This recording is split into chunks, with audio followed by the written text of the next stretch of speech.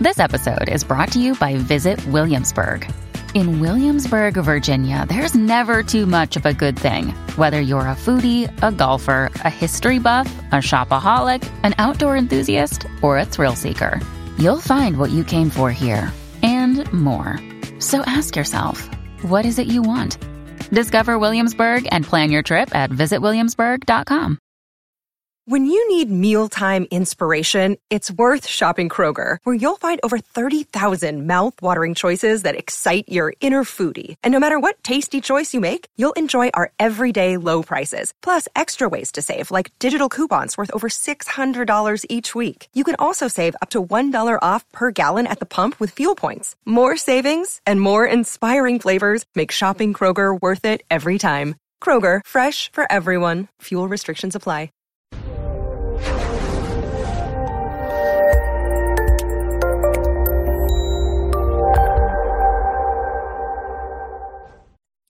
This episode was pre-recorded as part of a live continuing education webinar. On-demand CEUs are still available for this presentation through All CEUs. Register at allceus.com/counselor toolbox. I'd like to welcome everybody to today's presentation on grief. And we're really going to be talking about how to help clients work through the stages of grief and why it's important. A lot of times we just assume people want to deal with their grief, and that's not exactly or always true. So we want to look at, what happens if people either aren't able to or don't want to deal with their grief. So we'll define grief, conceptualize it in terms of any loss. Now, a lot of times we only think about grief in terms of death, but there are a lot of losses that need to be grieved, both sort of existential as well as tangible. We'll identify how failure to deal with grief can impact a person, explore the stages of grief, and review activities and interventions to help people grieve.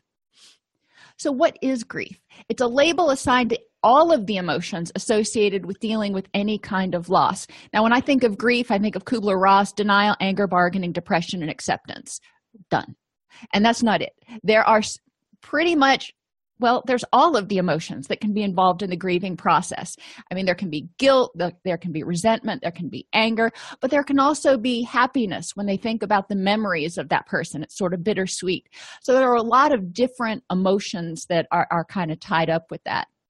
People can lose different things physically. They can lose tangible things. I mean, I don't grieve. Well, I might grieve if I lost my mobile device, but, you can lose tangible things. A pet, pet's not, whether you think of that as a family member or a tangible, whatever. You can lose abilities. People who are in a car accident who lose, the ability to walk, for example, or people who start developing Parkinson's who lose the ability to do fine motor tasks that may have been important. Or even as we get older, we lose the ability to see so well and we start having to wear readers and focus a little bit harder. So there are abilities that we need to grieve. And when we work with older adults, if you do that a fair amount, that that's a common issue, that people start feeling frustrated because their body's not doing what they used to be able to do when they were 20 years old. We can also lose freedoms. That's another thing that needs to be grieved if people go to jail or lose certain liberties or freedom type abilities. We can lose self-concept in terms of our roles. So think about empty nest syndrome. When somebody's children move out, they're still mom or dad, but it's not the same thing at all. And that role becomes much smaller since junior has, fledged and left the nest. So people have a difficult time sometimes adjusting to that. You can lose values. If you thought honesty was important and, all of a sudden you're looking around and you feel like everybody's dishonest, you can become sort of disenfranchised or disenchanted with life. Your worldview. People can lose their sense of safety or innocence if they are a survivor of some sort of victimization. Then all of a sudden, that's changed. You used to think of the world and think about these kids in some of these schools where there's been mass shootings, or even ones where there haven't been mass shootings, but they've heard about the mass shootings. They used to feel safe at school. Now they don't. So there's a whole process of coming to terms with this loss of innocence and sense of safety. Dreams, how things should be. You have your dream that you're going to maybe grow up and get married and have 2.4 children and a dog and a white picket fence. That's supposedly the average American family. And things don't work out that way. So sometimes people have to grieve that what they thought they were going to do didn't happen. Or maybe they thought they were going to be CEO of a company by the time they were 24, or go to Harvard, or be a pro football player. And if that doesn't happen, they need to grieve it. I mean, I know a lot of high school athletes and even college athletes that for one reason or another weren't able to go on to do pro, either because they weren't good enough or because they had a devastating injury, usually a knee injury, that cut that dream short. And it was something that they had to figure out how to deal with and come to terms with. They had to grieve that loss. We can also have, and when I talk in terms of dreams and the way things should be, sometimes people look backwards and they wish they would have had a childhood that was more like Beaver Cleaver. You can't change the past. So they need to grieve that and come to terms with, okay, that kind of was not a good time, but what can I do now? And then socially, we can grieve the loss of relationships. Sometimes people lose relationships, especially in that college and late 20s sort of time when people are actively going from college and starting new careers and getting married and having families. And you may have had this really close-knit group of friends in college or in high school. Then all of a sudden, priorities shift and y'all aren't hanging out 3, 4, 5 days a week now. You're lucky if you can get together 2 or 3 days a month. So that type of loss, maybe it's not completely lost, but that type of loss and change of that role, because they're not the center of your kind of social world anymore, can be something that people may need to grieve and come to terms with. Primary losses also produce secondary losses, which also need to be acknowledged and grieved. So, for example, if you lose a spouse, that person's not there anymore. Okay. But what does it mean that person is not there anymore? All of a sudden now you are not married anymore. You are a widower. And, what does that mean in terms of your roles, your identity, your security, your chosen lifestyle? So there are all kinds of things that can be lost. So let's think for a second, and please chime in, about what secondary losses might occur for these events. The death of a parent. When a parent dies, obviously they're not there anymore. You can't call them up and go, hey, how you doing, Mom? But you also may lose that sense because that's your primary and your first attachment relationship. So that's your home base, your safety for a lot of people. And when the parent dies, even though we may have left the nest and be living on our own, it kind of rocks our world a little bit because there's not that safe home base to go back to anymore. The death of a parent may also cause, frustrations in other areas of life. Separation or divorce. Again, we go back to, maybe you're not a spouse anymore. Now you're a divorcee, and that could also have its own feelings and connotations associated with it. Your finances are probably going to change. Your child visitation may change. You may be a single parent now, or you may be the one that has to visit your kids on the weekends, or, that's going to change. And you need to come to terms with the fact that you're not a 24/7 parent anymore. Loss of financial security, a loss of somebody to come home to talk to sometimes, because kids are great. And that's wonderful. But every once in a while, you want to come home and talk to a grown-up. So you have to change how you do things. And you probably are going to have to rearrange your life a little bit to be single. You also may lose common friends. And that's a really good point, because sometimes it's, okay, are you going to side with him or with her? Instead of going, we have these common friends and maybe we'll socialize at different times, but we don't have to divvy them up like we divvy up the stuff. That's another thing, stuff. And it may seem petty at times, but sometimes stuff is very meaningful. The first first living room set you bought together, or whatever. Or maybe somebody wants to hold on to the other person's favorite chair to be vindictive. I've seen all kinds of things in separation. So there are things like that. Extended family members, that's another good point, that are following the divorce, and you may lose extended family members. If you were really close with your in-laws, then you may not be as comfortable socializing with them anymore.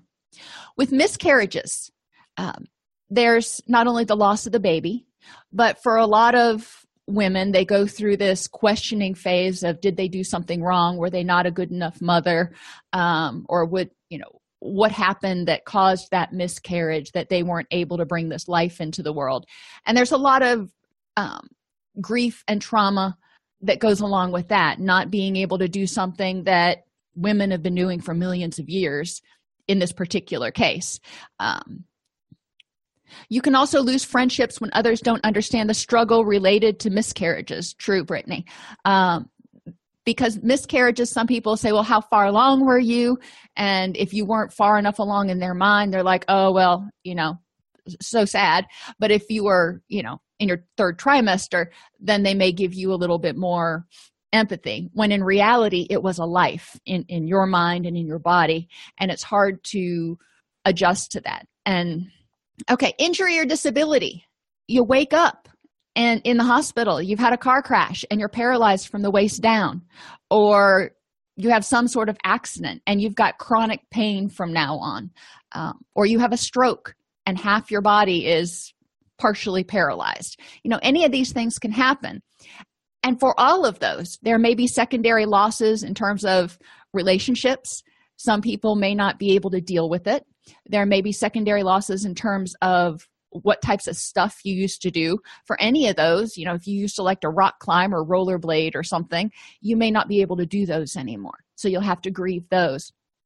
There's the loss of control over your own body. There is potentially loss of occupation if if maybe you were a cop and, now you're not going to be chasing down people. You might be reassigned to desk duty, but for many cops, that doesn't go over so well. So thinking about all the different secondary losses that might occur. Maybe a lot of your friends used to go camping and hiking together, and now you're wheelchair bound, so that's not something that you can do. Losses of jobs. When you lose your job, you lose a source of income. Some people lose a sense of self-esteem when they lose their job. You also lose your work friends, and there's a lot of benefit of socialization in the workplace. So if you don't have those people, and especially if you're like a lot of people and you don't have a lot of friends outside of work, then you lose not only your job, but your primary social support system can be a real ding. Moving to a new place, if you're moving half a block away, it's one thing. If you're moving 3 states away, yes, we've got the internet. We can communicate now, but it's not the same thing as being able for the person who used to be your neighbor to come in and sit down and have a chat. A child leaving home, we've kind of talked about. And house fires, tornadoes, there's been a lot of wildfires this year, and people lose houses. And houses are stuff. That's true. But there's also a sense of safety that goes along with that. When you lose your stuff, now you're financially strapped trying to get together and start life over again, new house, whatever. But there's also a sense of safety and security. Is it safe to go to sleep? Is, when it storms again, are we going to have another tornado? So people need to deal with the trauma issues as well as the grief and loss issues. So types of grief. Anticipatory grief. Experiencing anticipatory grief may provide time for the preparation of loss, acceptance of it, the ability to finish unfinished business, review life, and resolve conflicts. So people who are terminal, for example, can go through anticipatory grief, as can their loved ones. Older adults typically go through anticipatory grief. As they're getting older, it's kind of a slower process, but they prepare and they start figuring out, when they've made peace with what's going to happen. Normal grief, and I don't like that term, but it's the one that was used. regular feelings, what is expected, reactions and behaviors to a loss. Grief reactions can be physical, upset stomach, headaches, difficulty sleeping, lack of energy, psychological, sadness, depression, anxiety, but also some happiness. If the person may have been suffering for a while, then you may have a sense of relief. Cognitive, difficult to concentrate when you're going through this grief reaction because you're in a state of threat, so to speak. You're in a state of shock and turmoil. And behavioral reactions. People may eat more, they may drink more, they may want to sleep more. There are a lot of different behavioral reactions, and we want to watch those in terms of making sure the person's not developing clinical depression. A lot of times they will self-resolve, and these feelings are perfectly normal. So it's not necessarily something we got to watch out for. But remember, in the DSM-5, they took out that exclusion in major depressive disorder for being during a period of bereavement. So you can have major depressive disorder co-occurring with grief and bereavement issues. Complicated grief is just what it says. It takes longer. People get stuck somewhere in the process. And there are a couple different kinds. There's disenfranchised grief and chronic grief. Normal grief reactions that do not subside and continue over very long periods of time. We're talking 3, 5, 7 years.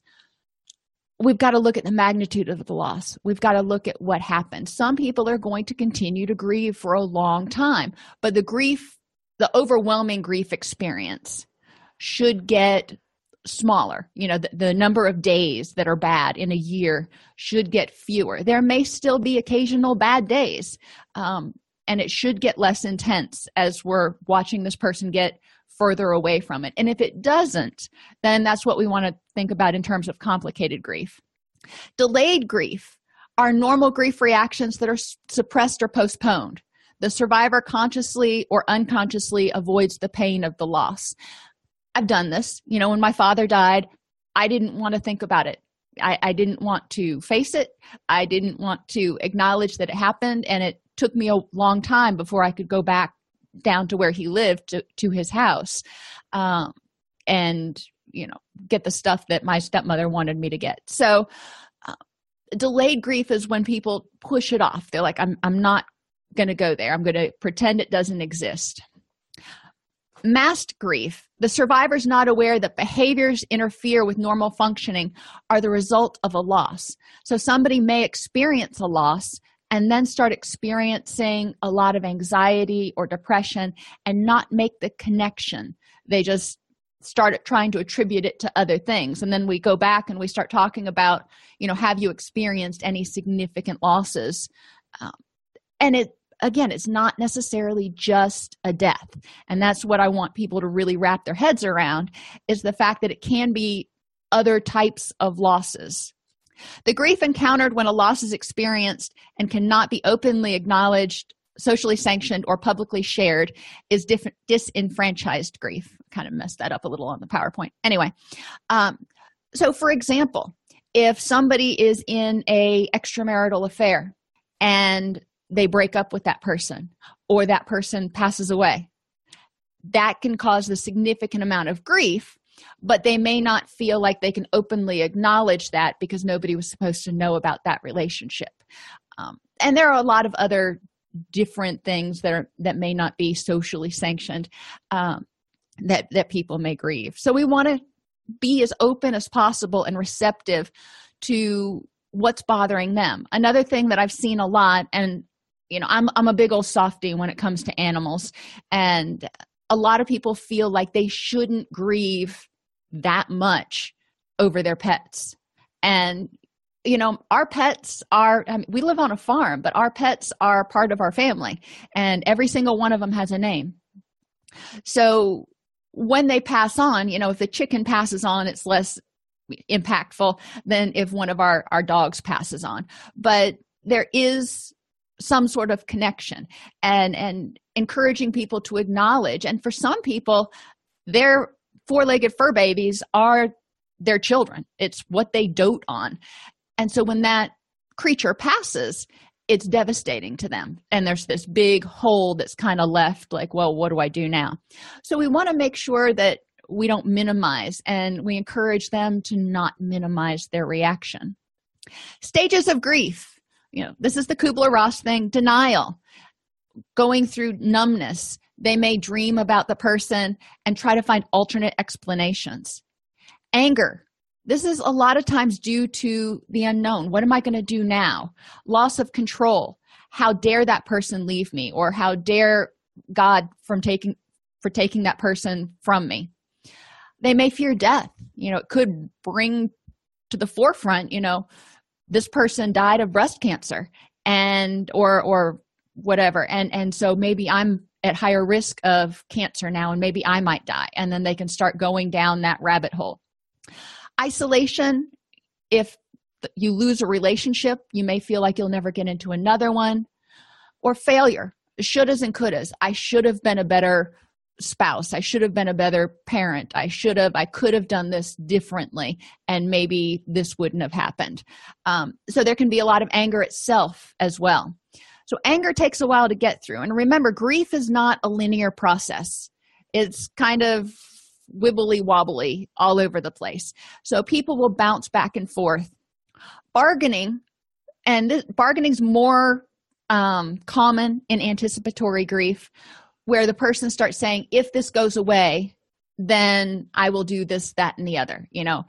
If this happens, if I get better, then I will go to church every day for the rest of my life, or whatever people want to say. But they start trying to bargain with themselves, with their higher power, with the universe, with anybody or anything that they think might be able to impact it.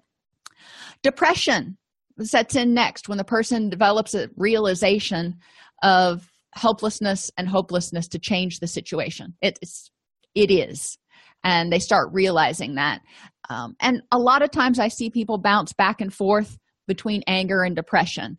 They get angry at feeling helpless and hopeless, and then they go back to feeling depressed. So getting them out of this back and forth leapfrog can be really important to moving to acceptance. And we're really looking at radical acceptance, that the loss occurred, and determining how to proceed from there. I'm not huge on narrative therapy, but I do when we talk about grief and life changes, I encourage people to sort of write their autobiography in terms of this problem, in terms of this event. So tell me the story about you and your spouse and how you met, and write it out from there. And then this chapter ends with this person dying. And then how are we going to begin the next chapter? So I have them write out that autobiography and then start writing the next chapter. How do they pick up from there? Because if they can put it in something that's a little more distance, they're writing a story instead of affecting their own life, then sometimes they are able to step back from it enough to say, okay, what would I have this character do? I'll have them do these 3 things. All right, well, that might be something you can do too. So exacerbating and mitigating factors. How people react in a crisis depends upon 6 factors. How close the situation was to them, physical and emotional proximity, and how important that person was in your life.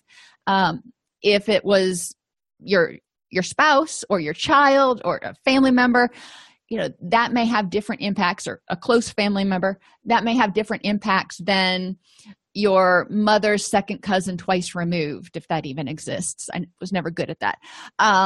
You'll feel sad when that person passes potentially, but it's probably not going to be as intense as if you lost somebody that was crucial in your support system. How many other stressors they experienced in the last year. So if the client has had a pretty good year and then all of a sudden has a death, it's hard, no doubt, but it's not the same. When my father passed, my father passed away, then my grandfather passed away, and then my uncle passed away, all within about 9 months of each other. So it was just when daddy passed, it was one thing, but then to couple the other 2 on top of it, by the time we got down to my uncle, I was just I was done. I was tired. So we want to look at the stressors and not just losses. I mean, if they've been having difficulty in their marriage, or maybe they've got young children at home and they're not sleeping, or whatever the case may be, if the person was vulnerable emotionally and physically, then grief can be complicated to a certain extent. We want to look at mental health issues and coping skills. Do they have a history of major depressive disorder or generalized anxiety, PTSD, anything that might be triggered again for this person? What are their social supports? If they've got good social support, they're more likely to move through this easier than someone who doesn't have social supports. What's their understanding of the loss? Do they get it? Can they comprehend what's going on? Kids may not quite understand what's going on. Adults, if they have somebody taken from them by crime or something, they may not understand where it came from or what happened exactly, and they may be searching for answers. And other losses, people may not understand what happened or why it happened. You know, why did I lose my house in that tornado and the person 5 doors down was unscathed or relatively unscathed? So they may have a lot of existential stuff they also need to come to terms with. And how much control or responsibility they feel like they had in the situation. And this can go one of two ways. You know, if they think they had ultimate control, but then they still had a loss, then they may feel defeated. If they felt like they had no control and they had that loss, then they may feel anxious that it's going to happen again because they were completely powerless. So we want to have them look at what parts of it did you have control over. Taking tornadoes, for example. When people prepare around here, we have a tornado plan in place, and we know what we're going to do, where we're going to go if there's a tornado warning. And that's as much as we can control. We can't control the storm. All we can do is make sure we follow our tornado plan. So helping people look back, and this is part of the cognitive processing therapy thing, to look at the big scope of things. You know, what parts of this did you and did you not have control over? And that can help people start moving towards dealing with some of the, especially the underlying feelings of guilt and anxiety and anger that may be coming up. The impact of unresolved grief. Most people get stuck in either anger or depression. The anger often comes out as shouldas, couldas, and if-onlys. I should have done this, or I shouldn't have. I could have done this, but I didn't. And we want to look, hindsight's 20/20, and remind people of that. When you are in the moment, you know, you've got 17 things going on. You're trying to remember to get all the cats in the bathroom, and you know, that's our house. Try to get all the cats and dogs in the bathroom and figure out where the birds are going to be and get the kids down there and make sure you've got the weather radio. You're focusing on, you know, all these different things. And when you're outside of that, after the crisis is past, you know, you don't have the time pressure and you're not juggling all those things, and you can look and go, oh, you know, it would have been nice to remember to do something else. But we need to make sure that clients can look back and realistically appraise the situation so they're not beating themselves up with shouldas and couldas. And if they find something that realistically they think they should have done, how can they make sure that if this situation happens again, that they're prepared? They can get direct anger at themselves. They can direct anger at others. You should have. You could have, but you didn't. Why didn't you do this? And this can even be directed at emergency management for not sending out warnings quickly enough or not having the right storm track. At their higher power, you know, if there is a higher power, then why did he or she let this happen? So we want to really thoroughly encourage clients to explore anger so they can address it. You know, if they have that thought, then let's talk about it and figure out what to do with it. Depression is the hopelessness and helplessness. I don't know how to go on. And the person can feel hopeless and helpless. I don't know how to go on. I don't know how to exist without these other people or without this job or this house or whatever it is. They may have depression in terms of a sense of hopelessness that others or their higher power will be there to help them, and they might feel resigned or abandoned. So let's go through these stages real quick. Denial is the mind's way of protecting people from what lies ahead. So the action strategies here are facing the loss. And this will happen in its own time. Sometimes people are not ready to face the loss, and they just can't quite fathom it. It all still seems very surreal, especially if the loss is either unexpected, like a car accident. You just kind of keep waiting for the person to walk through the door. Or if it's an expected loss when you first find out about it and you're just kind of sent reeling for a few minutes. Facing the loss doesn't happen right away, and people aren't going to do it right away for the most part. They may go into crisis mode trying to fix and solve and bargain, but they may also just kind of try to bury their head in the sand and go, this isn't happening. So we want to encourage clients to get to the point where they can face the loss over time, and everything will happen for clients in a different timetable. This denial phase can last anywhere from 1 to 3 months. So you want to take that in mind. It's not a 2-day sort of thing. They may deny certain aspects of what happened. They may deny it's impacting them. They may deny, you can keep going on with what might be denied. But it's their mind's way of protecting them from kind of what lies ahead, and they want to believe that it didn't happen. So we want to identify some of the dialectics which might accompany each loss. If there's a death of a loved one, and remember, dialectics is looking at the positives and the negatives. When my grandmother died, she had a wonderful wake, and it was very, very sad when she died. However, I am so blessed that she was in my life, and I focus on that. And she wasn't in pain anymore because she had 3 bouts of breast cancer. So it was, there were positives and negatives that I looked at, and going through the wake was actually very uplifting the way my grandfather did it. After separation or divorce, okay, that person's gone. That part of your life is done. Can't have it back, not going to change. What can you look forward to? It's a new chapter. You might be able to explore new goals. Encouraging people to look at it as, yes, it is a loss, and we're not going to minimize that, and getting them to the point where they're acknowledging it. Also to the point where they don't feel like it's going to suffocate them, like they don't feel like it's just going to hold them down underwater where they can't breathe. Okay. With separation and divorce, you may not even look at the positives of the separation. You may look at how strong the person is, that this has happened, but look how well you're dealing with it, and look at the strengths you have and what supports you have to get you through it. Look how many people who have kind of come to your aid. Miscarriages, the same sort of thing. This is unfortunate that it happened. Let's look at, embracing the moment right now. What is good in this moment? The miscarriage is bad. What is good in this moment?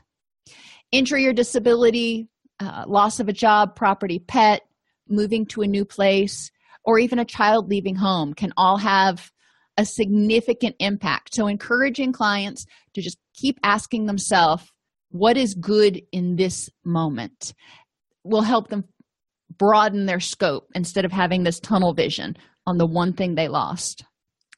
Anger is the next step. Once you realize it happened, you can get really ticked off. And remember, anger is our response to a threat. You either fight, get angry, or flee anxiety.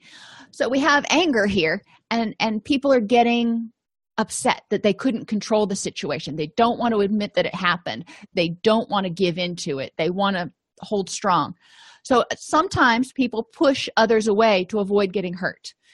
If they were divorced or lost a relationship of some sort, or if somebody died, they may be like, what, that hurt way too much. I don't ever want to be that close to anybody again and risk feeling this way. They may blame others as an outlet for helplessness. Somebody somewhere could have prevented this, and they look for somebody to blame. And if they can't find somebody out there, then they may look at blaming themselves. They may blame themselves to try to regain some control or prevent it from happening again, or just maybe they feel like they need to make themselves suffer. So they may blame themselves for, not doing something. And anger may also cause them to question their belief system and world schema. So they can start looking at the world as being a hostile and scary place. It makes sense. People's responses make sense in the big scheme of survival. Anger, when you lose something, you're out of control. For whatever reason it's gone, you had no control over it. You can't make it come back. As humans, we don't like to be out of control. So it makes sense that they're trying to find an understanding. They're trying to find a way to put blame or get control of it so it doesn't happen again. Action steps. Identify what the loss means to the person. If they're angry, what other losses might they have experienced? If they're scared, what are they afraid of and why? And if they're depressed, have them finish the sentence, I feel helpless to, or I feel hopeless to, or that.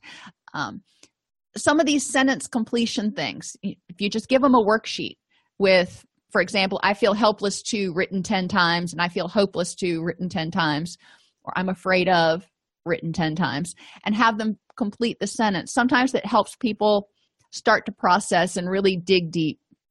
The next thing we need to do is validate people. We help them identify what the loss means to them, then validate how hard that must be and how scary it must be. And examine all of the stated beliefs for the anger, the fear, and the depression in terms of cognitive distortions. Are they using all or nothing thinking? Maybe they're scared that they're never going to find anybody and they're going to be alone forever. Okay, well, that's kind of all or nothing thinking. And that's also possibly emotional reasoning. So you want to just kind of go through their statements and help them look at them and see, is there basis in fact? What part of this do you have control over? Is there any way to kind of soften it and take away the look for exceptions instead of the all or nothing thinking? What are you looking at? Bargaining. If I do X, Y, and Z, maybe I can wake up and it'll all have been a nightmare. I think all of us have done that at one time or another, bargaining either because of grief or we had a test coming up or whatever. Bargaining contributes to depression because the person wakes up every day hoping the reality is different, and it's not. Hope is squelched every morning. They get up and realize that person's not laying beside them anymore, or they're not in the house. They're in a shelter somewhere because their house burned down. Action steps. Help the person stay in the present reality and point out how bargaining creates frustration and more exhaustion for them. So we want to help them focus, again, on how can you make this moment better? Can't change that. Can't predict the future. How can we stay present in this reality as it is and start moving forward? And it's hard and it hurts, no doubt. Depression, hopelessness, and helplessness have set in. The reality that the loss has occurred and it can't be changed. Not trying to bargain, not trying to bully our way through it. So the action steps here are helping clients identify what can't be changed. When my father died, obviously, I don't have the power to bring him back. What can be changed henceforth, and how you deal with that loss. For example, I had to figure out, am I just going to push that back here and sort of pretend he never existed, or am I going to share memories of him with my kids? How am I going to handle that? And so the action steps become, what do you do with this loss? This loss has impacted your life, and whatever it was before it was a loss impacted your life. What are you going to do with that? Acceptance is accepting the reality of the loss. It doesn't mean liking it.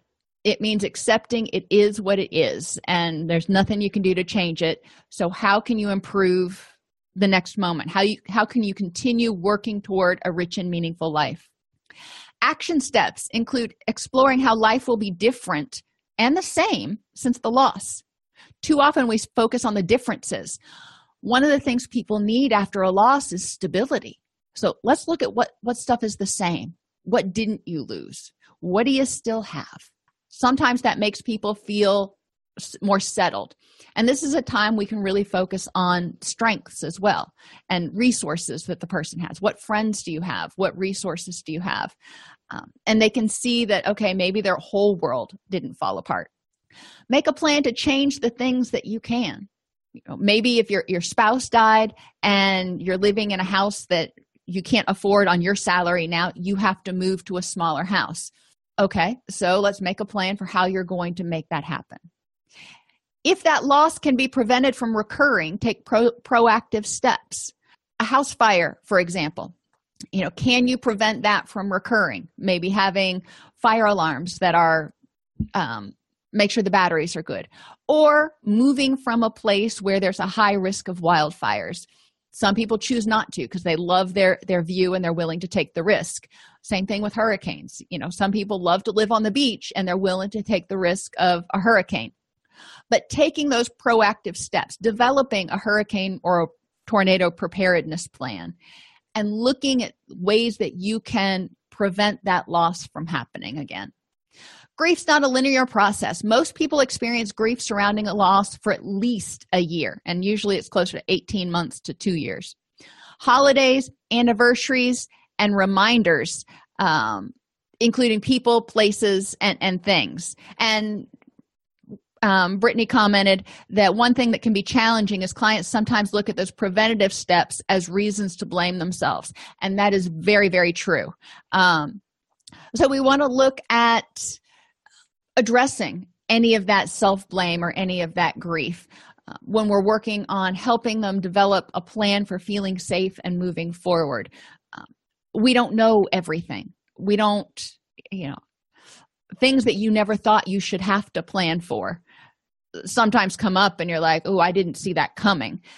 So making sure that we normalize what people did and didn't do, and we point out that they've got more knowledge now than they may have had before.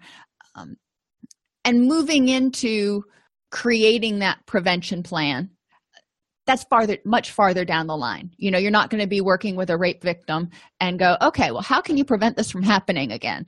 That would be so callous. You want to look further down the line and, increasing your awareness of your surroundings, for example, could be something. If somebody was attacked, maybe walking to their car after work and figuring out what steps they can take. And there's a fine line between really hitting this hard and, keeping them from going into too much self-blame. So very good point. So grief comes up with holidays, anniversaries, and reminders. Many people will vacillate between depression and anger, especially on these holidays. We want to normalize their experiences, and I'm going to talk about it later. They can be called grief bursts sometimes, where people will just suddenly have this bubble of grief that comes up and bursts, and there may not even be any perceptible trigger, but it happened. Encourage people to reach out to supports and address happiness and survivor guilt, because sometimes people feel guilty for being happy after someone dies, or they feel guilty for surviving when other people didn't. Self-care for grief. Emotionally, encourage people to express their feelings. Ask for and accept help, and don't let anyone tell them how they should feel.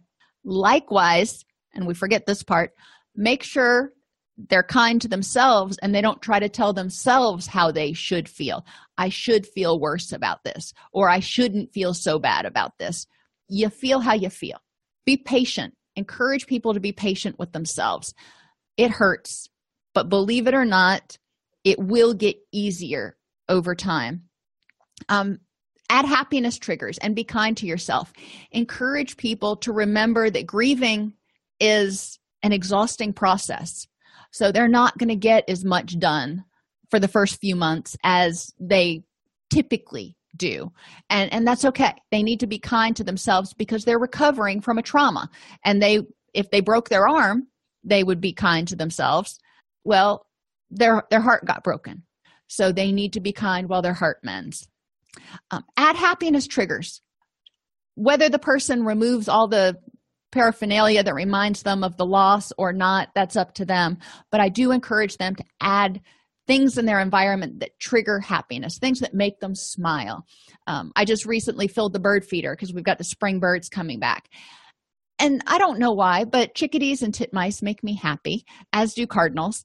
So that's something that I look at when in the afternoon when I'm coming home and kind of settling down, is watch the birds eat. It's a happiness trigger. Encourage them to put up pictures, sounds, songs, whatever that's going to help them feel happy. It might push that happiness button each day. Have them embrace the dialectic. Whatever it is, it's gone, but I have the memories or what I learned from it.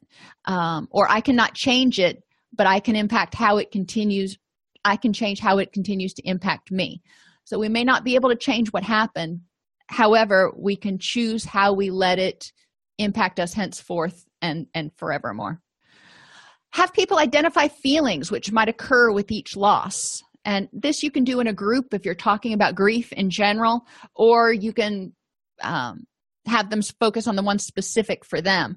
But for you guys, I want you to think about different feelings. When there's a death of a loved one, we experience a sense of loss. We experience a sense of sadness and depression that person's gone. We may experience a sense of guilt for not doing things before they died. We may experience a sense of relief because we're not worried that they're hurting anymore. The list can go on. We also may experience a sense of happiness that person is at peace. And it really depends on your spiritual connection and where you think things are and how you come to terms with loss, what feelings might be, and the circumstances of the loss itself that people need to deal with. Separation or divorce, miscarriages, injury or disability, loss of a job, property, pet, moving to a new place, and a child leaving home. I'll take child leaving home for 400, Alex. But my son is getting ready to go off to college in August. And I'll admit, there's some worry and concern, and there's also some happiness and elation and all kinds of emotions that are kind of going on with that. So it's important to address all of it and look at it, and instead of looking at it as a loss, looking at it as a job well done. And, he's moving off and on. That's how I deal with it. But knowing that there are multiple layers of feelings and they're not all dysphoric, and I don't want people to feel guilty for feeling happy or elated or relieved. I want them to just identify how they feel. Physically, people need to get plenty of quality rest so their body can rest and rebalance. They don't reduce their immunity, yada, yada. Unfortunately, after a loss, a lot of times it's hard because people lay down and they're quiet and they're alone with their thoughts. We need to talk to clients about what can you do to help you deal with being alone with your thoughts when you start remembering saying goodbye to that person, or you start remembering whatever the loss is and the anger comes up, or whatever you do. How can people lay down and be quiet and be still without getting themselves emotionally charged? We can talk about progressive muscular relaxation. We can talk about meditation. We can talk about a variety of different things, that techniques people can use to help them get to sleep so they don't dread going to bed, knowing that as soon as they close their eyes, they're going to go into an unhappy place. Encourage them to exercise, eat a healthy diet, avoid alcohol. Alcohol disrupts quality of sleep. It's also a disinhibitor, and it messes with the neurochemicals, which can increase people's depression. And have them pay attention to persistent changes in eating, sleeping, mood, or energy levels, anything that could indicate the onset of major depression. Psychologically, grief is a crisis period. So it's a time for people to not try to remember everything. Write it down. Simplify your life. This kind of goes along with being kind to yourself. Encourage them to set short-term goals. When things are in flux, it's hard to know what's going to be happening 3 years from now. So short-term goals. What are we going to get accomplished this month? What do we need to do next month? And work in small chunks until things sort of settle down. Encourage people to distract themselves and engage in pleasurable activities at least once a week, preferably every day. 15 minutes of happiness for every day. Start writing the next chapter in your story. We talked about that. Now that you've experienced this loss, that closes a chapter. So what is your protagonist going to do in the next chapter? And plan ahead for grief triggers, knowing that, holidays are going to come up, knowing that there's an anniversary or driving past where the car accident happened or whatever it is, maybe a trigger. Plan ahead for those. Plan a way to deal with those triggers so the person doesn't get stuck in their thoughts again. Myths and facts. And the reason I included this in here, a lot of this is second nature to us. We wouldn't even think about it, but a lot of clients do. So we want to remember to think about grief from their perspective, not things that we know are myths, because they may not realize that they're myths. So, myth number 1, the pain will go away faster if you ignore it. No. Ignoring your pain or keeping it from surfacing only makes it worse in the long run. For real healing, it's necessary to face grief and actively deal with it in their own time. It's not time to say, okay, you're in here, let's rip off the Band-Aid and start talking about it. People will move through it in their own time. But just ignoring it and expecting it to spontaneously resolve isn't probably going to be effective. Myth number 2, it's important to be strong in the face of a loss. Feeling sad, frightened, lonely, angry, it's normal. Crying doesn't mean people are weak. And for a lot of families, it's important for children to see normal expression of emotion, not, mom and dad aren't crying and they're pretending everything's okay, so maybe I'm not supposed to. That's not okay. Well, it can be okay for certain families. Let me take that back. But you don't have to be strong in the face of loss. Being strong can also mean showing your emotions. It's important to understand, or for clients to understand, that they don't need to protect their family or friends by putting on a brave front. If they are depressed, they can say, you know what, I am really depressed right now. Myth number 2, if you don't cry, it means you're not sorry about the loss. Well, crying is a normal response to sadness, but it's not the only response. Some people don't cry. Some people go to the gym and work on a punching bag. Some people go on a run. Some people write. Some people sing. Not everybody is going to weep. And it's just how you experience and how you express sadness. Grief should last about a year. There is no right or wrong time frame for grieving. How long it takes differs from person to person. What makes it complicated grief is if it seems like the person gets stuck in a phase and quits moving forward. But sometimes, especially depending on how important that relationship was, how critical it was, if it happened out of order, there are a lot of things that can complicate grief, and it may take longer to get through. Moving on with your life means you're forgetting the one you lost. No, the fact is, moving on means you've accepted the loss, but that's not the same as forgetting. You can create the next chapter in your life and still keep the memories of whatever that thing was as a part of you. Myth number 6, I think. Friends can help by not bringing up the subject. The fact is, people who are grieving usually want and need to talk about their loss, and bringing up the subject can make it easier to talk about their loss. My aunt had cystic fibrosis, and when I was little, I think I was 8 when she passed away, but for a long time, I kept wanting to talk about the loss and what happened, and I was trying to make sense of it. I think I don't remember back that far, but I remember when I was going through my grief class in college, a speaker came in and we started talking about how many times does a person need to tell their story before they finally, can quit telling it.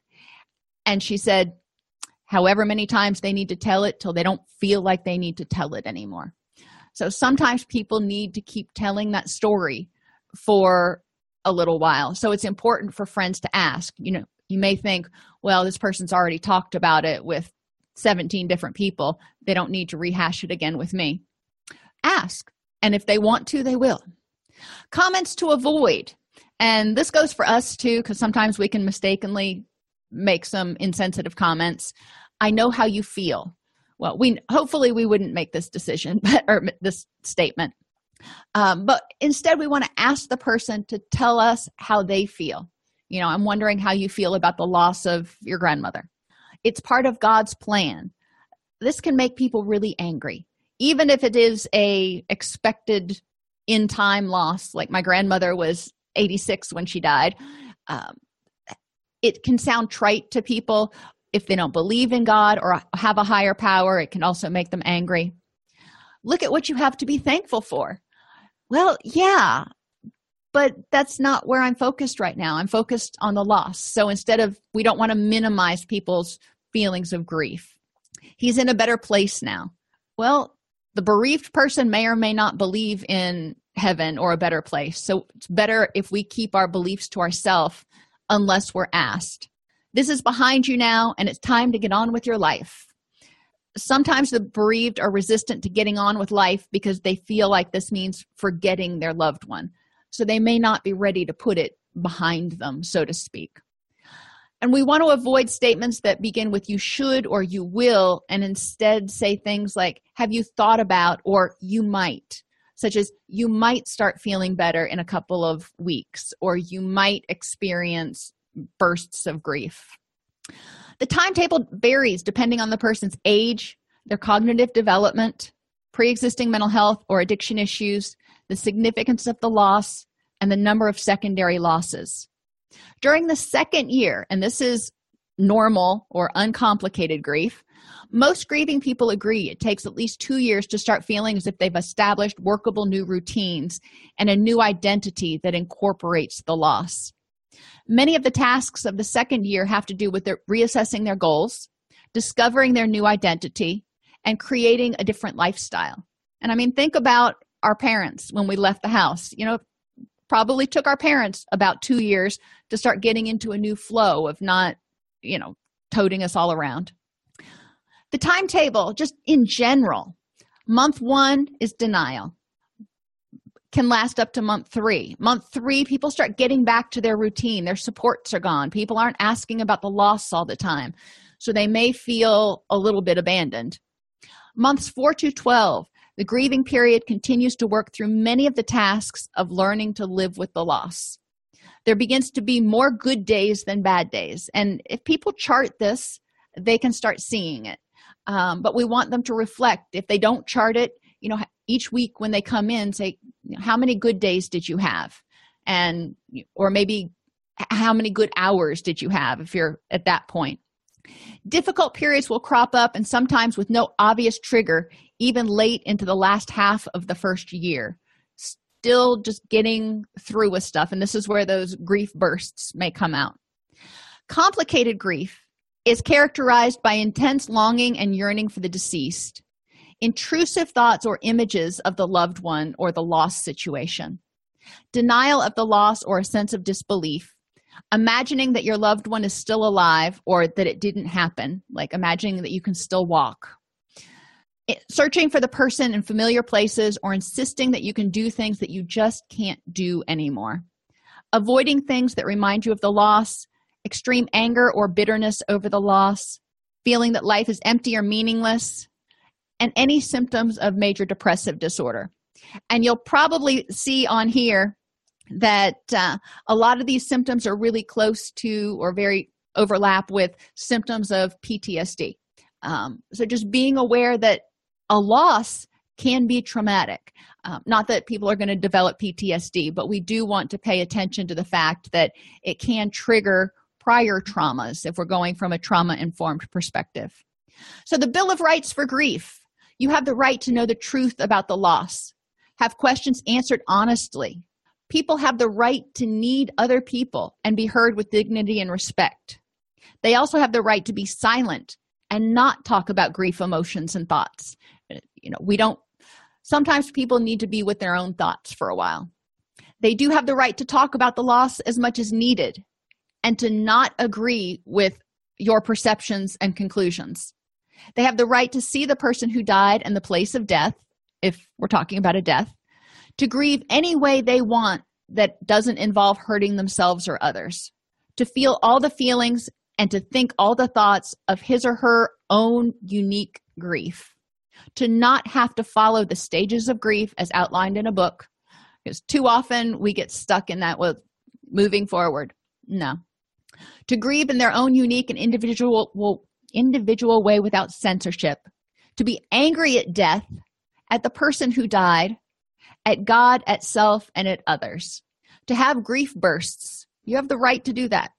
To be involved in the decisions about rituals related to the loss, to not be taken advantage of, and you also have the right to have guilt about what you think you could have or shouldn't have done. And we can work through that, but you have the right to all of those feelings. And then, we'll figure out what to do from here. So activities. There are some really awesome activities. I think most of us have done a goodbye letter for people or with people before, where they write a letter to their loved one and either read it to the sky or empty chair or something. A letter to God or their higher power if they're angry at their higher power or don't understand what happened. The invisible string. This is one that I love. You can use terracotta pots and make a wind chime and you can use a lot of different things. Terracotta pots, hearts, shells, keys, pipes, whatever the person finds significant. And on each of the items that you put on your wind chime, you write something about the loved one that you want to remember. And then when the wind makes it jingle, you remember the good things about that person. So the terracotta pots ones looks kind of like this, and it's a really easy DIY.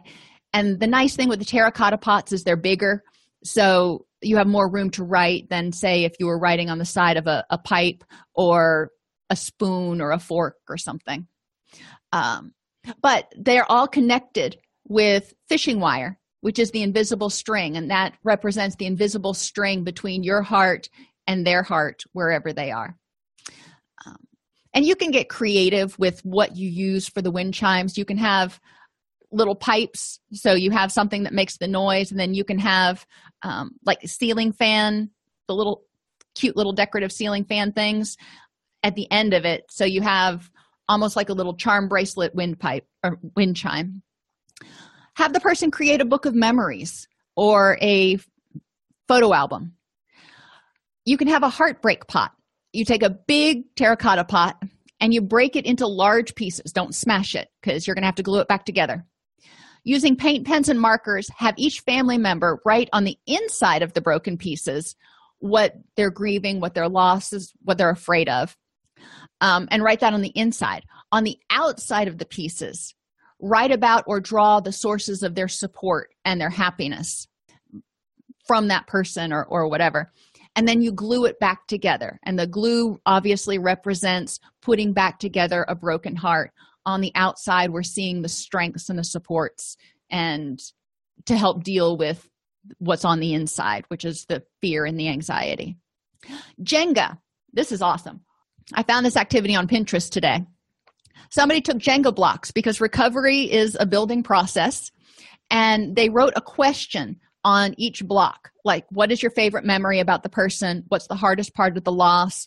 What is something you learned from the loss or from the person?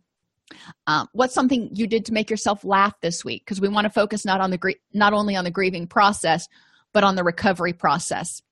So each time somebody pulls a Jenga block, they have to answer the question that's on it, and then they set it on the tower in order to continue to build the tower of recovery and in order to continue to make that strong foundation. And this is obviously you're building it up instead of doing the typical seeing how many you can pull out. But I guess you could do it either way. So losses encompass more than death of a person. It can be loss of property, loss of hope, loss of dreams.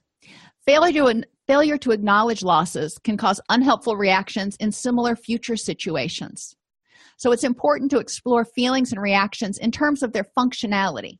How are they benefiting the person? If the person is really angry, how is that protecting them? What is the source of their threat? What is their source of their sense of hopelessness or powerlessness that we need to help them look at?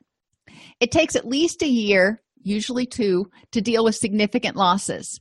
Many times there are multiple ancillary losses that also need to be addressed. So, you can have this be an art project if you want to. You can do mind mapping, where you just have them start writing and draw a circle and a line. Research has found that if you keep your hand moving, that your mind will be more free associating than if you stop and you start to think. So it does less censoring if you're keeping that hand moving. But you can also do a project where you have a sunflower or a rose or a onion or whatever you want, anything with layers that you can have the person write on in order to identify any ancillary losses that they may be going through that might need to be addressed. How people deal with grief and loss varies widely. Grieving is a form of crisis for anybody. So the body is on high alert, which likely impacts sleep, eating, energy, and wanting to work or socialize. That's normal. I don't want to pathologize that. If it gets to the point where it's causing significant distress and significant impairment in functioning, then we need to look at intervening.